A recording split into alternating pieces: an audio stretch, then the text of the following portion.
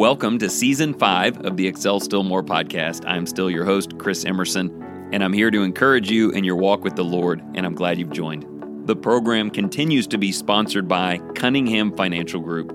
John is a good friend, and he's helped me and my family in everything from stock and mutual fund investing to annuities, life insurance, and retirement planning. I certainly commend him to you if you have needs in any of those areas. You can reach him at 205-326-7364. Thank you again for your ongoing encouragement and support. Let's get started.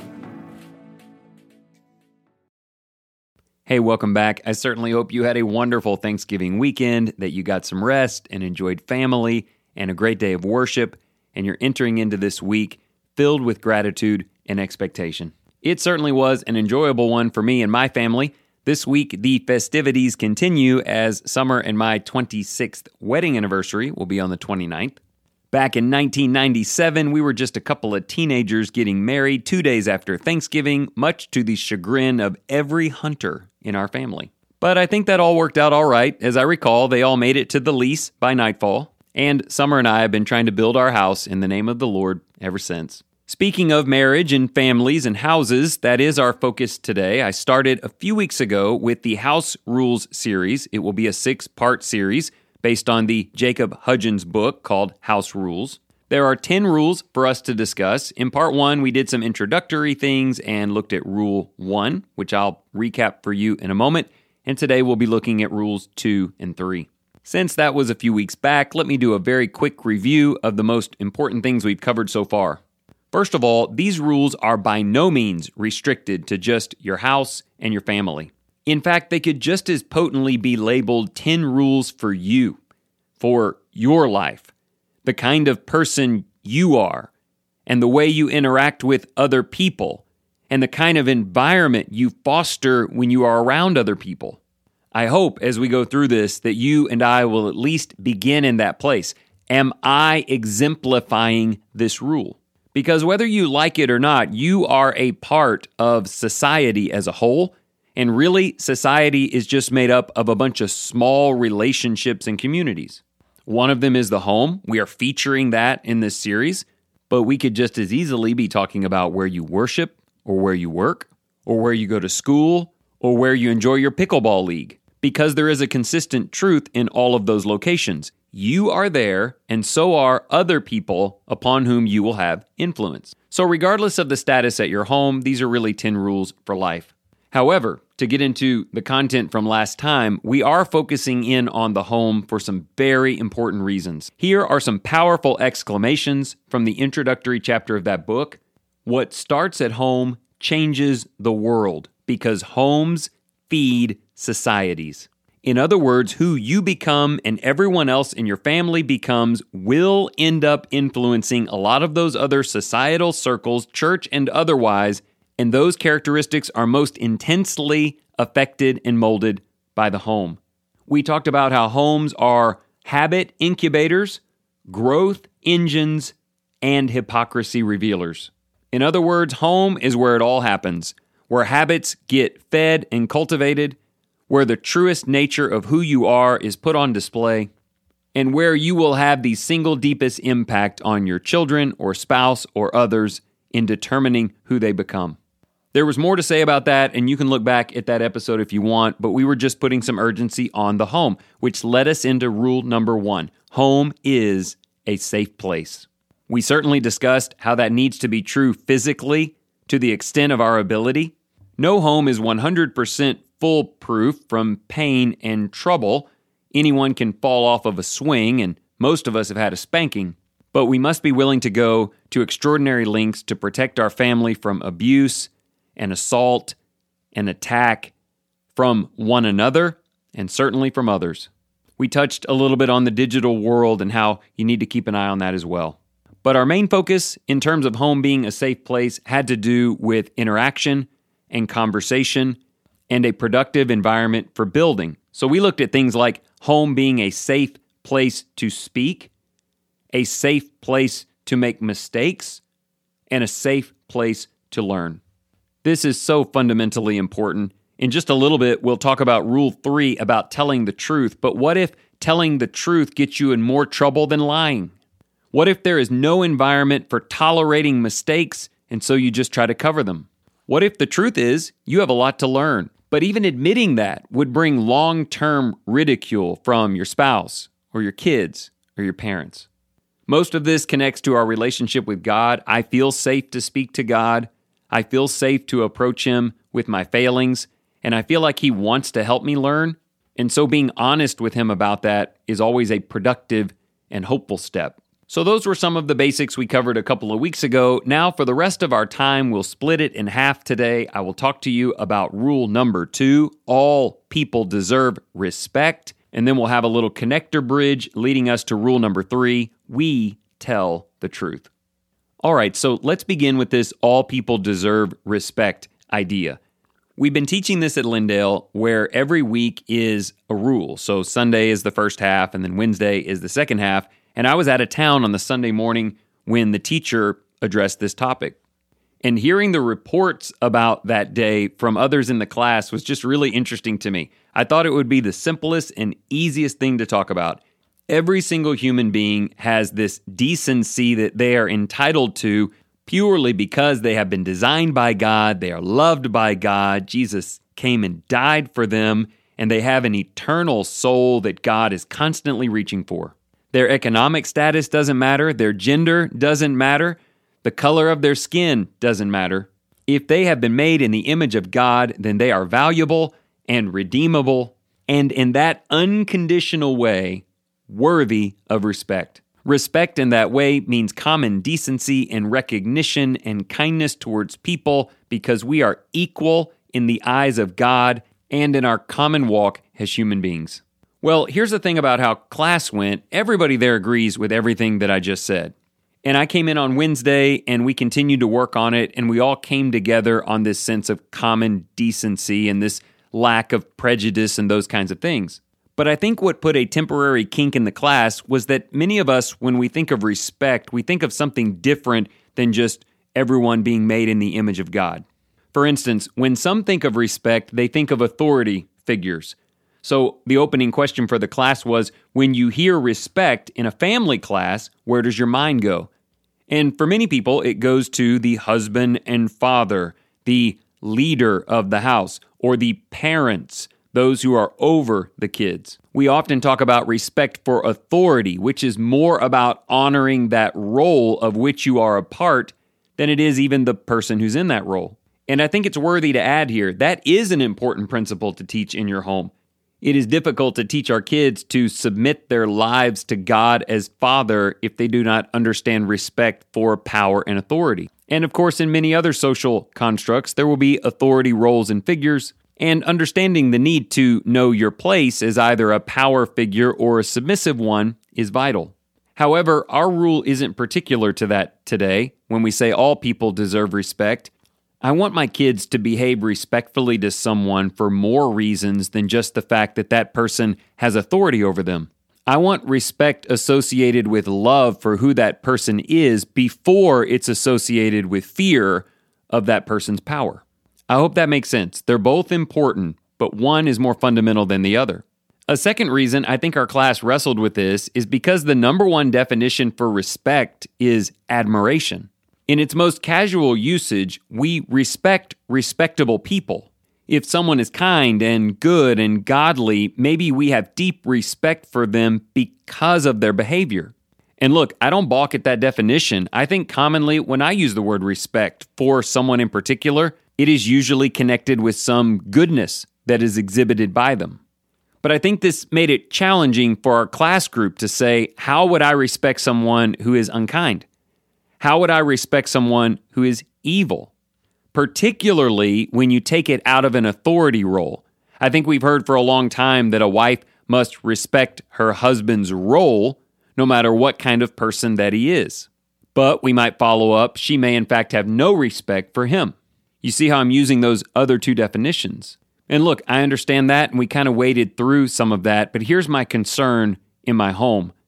Just like with authority roles, where I'm concerned that we might only show deep respect when power is involved, I'm also concerned with only showing respect when someone has earned it or deserves it. There is this fundamental definition of respect that simply means to have regard for someone. And it takes us desperately off mission if the only people that I will give regard to, give attention to, or even care about are those that I either have to because of some role or because they have earned it by being kind to me first. I want our family to be on mission, and the mission is we want to spread the name of Jesus, and we want to help people be freed from their sin and the trappings of the devil. And if we're going to do that in the nature of Jesus sitting at tables with sinners, we cannot let external variables like how they look or what role they hold, or even internal variables like the kind of person that they are, get in the way of seeing them as someone made in the image of God, someone worth the attention to try and help, someone who is equal to me and to you in every way, right down to making mistakes and needing Jesus. Now, I know there are caveats to this, especially when paired with our first rule about safety. I mean, maybe you want to pet every dog you see, but if it's a Rottweiler, you probably ought not. And maybe there are people in your life who are dangerous or scary, and you need to keep your distance. But just remember, God's love for them and pursuit of them is unconditional and unrelenting. I want my family to see souls when they see a person, any person, every person. Well, as we turn to Rule 3, we could at least start with the people in our homes, don't you think? Somebody says, are you saying we're supposed to have respect for the vilest of people in this world, for axe murderers and Rangers fans? Sorry, pause button. That was just a joke. Congratulations on your championship. But really, though, my response is, yeah, that can be really hard with an axe murderer, but can we at least show common decency and kindness to our own family? Let's start there with humble hearts, with patient ears, with refined speech, and with open arms. And all of this respect independent of who holds what role, or even the things that we've done.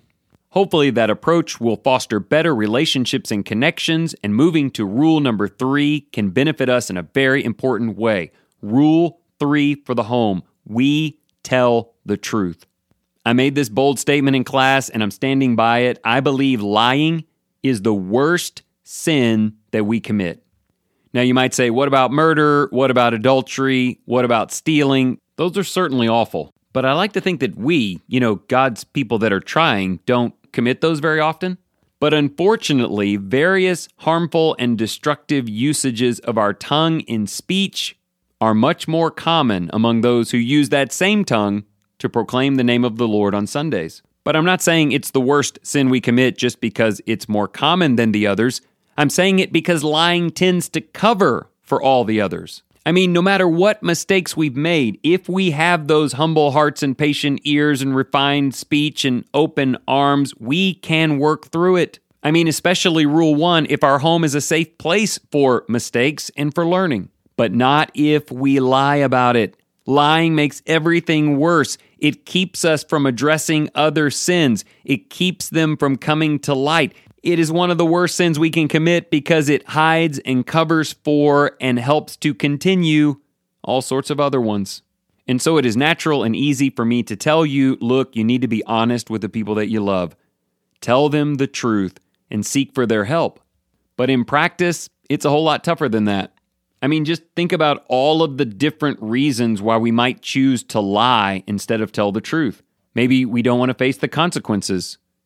Maybe you don't want to disappoint someone or anger someone. Maybe you're afraid that you'll be unloved. All I can tell you about that is that it's the devil's work. Any impulse in you, any reason that says, I've done wrong and I need to cover it up. Maybe I've said something untrue about others. I can't come clean about that. Maybe I've done something wrong and lied about it. I can't admit that. Maybe I have dishonored some commitment and made an excuse for it that just isn't true. I can't circle back on that. That's the devil trying to keep you under bondage of sin by covering for it. All I can tell you is what God said in Proverbs 28:13. He said, if you try to conceal it, you make it worse. If you confess it, you will find compassion. Maybe not from everyone, but certainly from God who sees and knows all, and definitely, in Christ at least, from someone who cares about you. But if I could talk to parents in particular just a moment, I cannot emphasize enough how these rules work together. If you expect your kid to tell the truth, to come clean, but it is a hostile environment, they can expect a massive overreaction from you or for you to bring it up for months and months. In other words, if it's not a safe environment, a healthy environment with mutual respect in which to tell the truth, a truth that could be embarrassing and hard, then you may actually be an obstacle in the way of them being honest. I've basically articulated that to everyone in my family. No matter what you've done, we'll work through it. Yes, there may be consequences. You may get in trouble, but you will never be punished for being honest. In fact, there's a chance you may not be punished at all if you have the integrity to come and tell us what is true. Because it's the hiding of the sin that makes it worse, that creates this private, hidden life that you cover for that separates you incrementally from the people that you love and creates a life separate from us and maybe from God. And all of that fostered because you just didn't tell us what is true. And just to add to that phrase a moment, no matter what role you have in the home or what circle of influence in which you're using these points, people who care about you get emotional and they get upset and they have their own set of shortcomings. But all they really need to know is what is true. Tell me what's true and we'll work on it. No matter what it is, it's doubts about God. Just tell me what's true. Something that you've done that you're ashamed of, just tell me what's true. If we tell the truth and we're being honest, we can always work through this together. But all lying ever does is separate people. It hides them in the darkness from each other.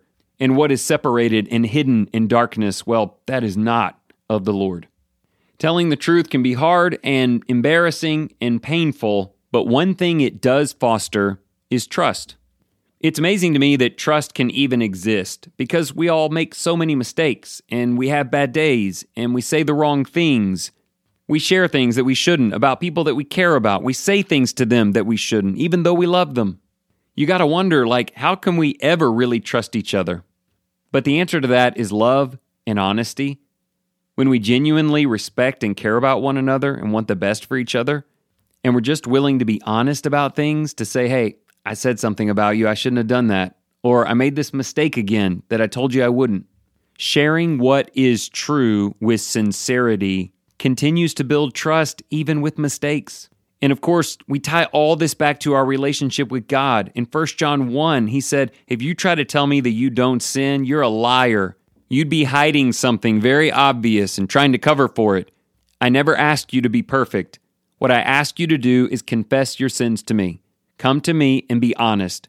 That's always been interesting to me because God already knows about it, but He knows you need to hear yourself, admit it to Him. You need to be truthful to Him, and He is faithful and righteous to forgive you every single time. And to even zoom out from the family a bit, what you want to do is in any relationship that you have, you want to instill that same dynamic. Where there is honesty, there is compassion, there is forgiveness, and we can work together.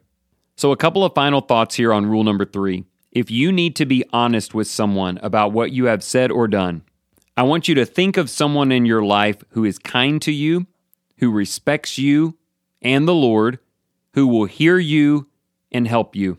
Use the strength of that relationship as an opportunity to share with them what is true and to ask for help.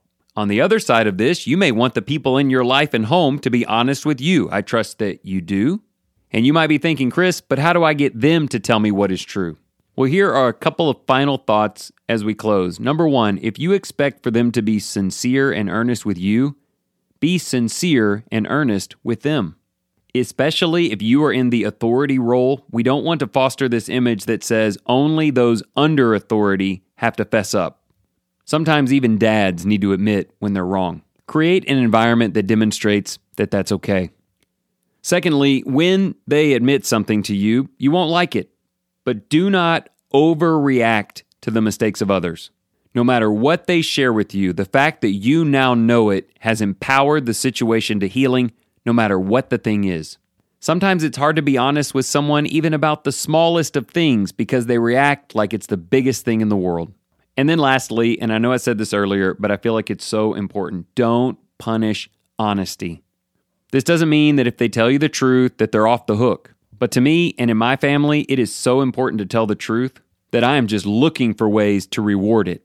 You know, kind of like God does when you're honest with Him. So I hope you consider these things this week in a way that makes a difference. First, by looking in the mirror, and then towards the people you care about. Connect these two words with who you are, and it will begin to influence those around you. Respect and truth.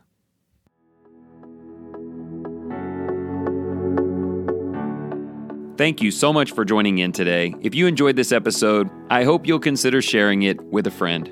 Speaking of friends, if you have any mortgage-related needs, maybe you're a first-time home buyer looking to refinance or just want to talk about future home ownership goals, reach out to Tyler Kane. He is a senior loan officer with Fairway Independent Mortgage.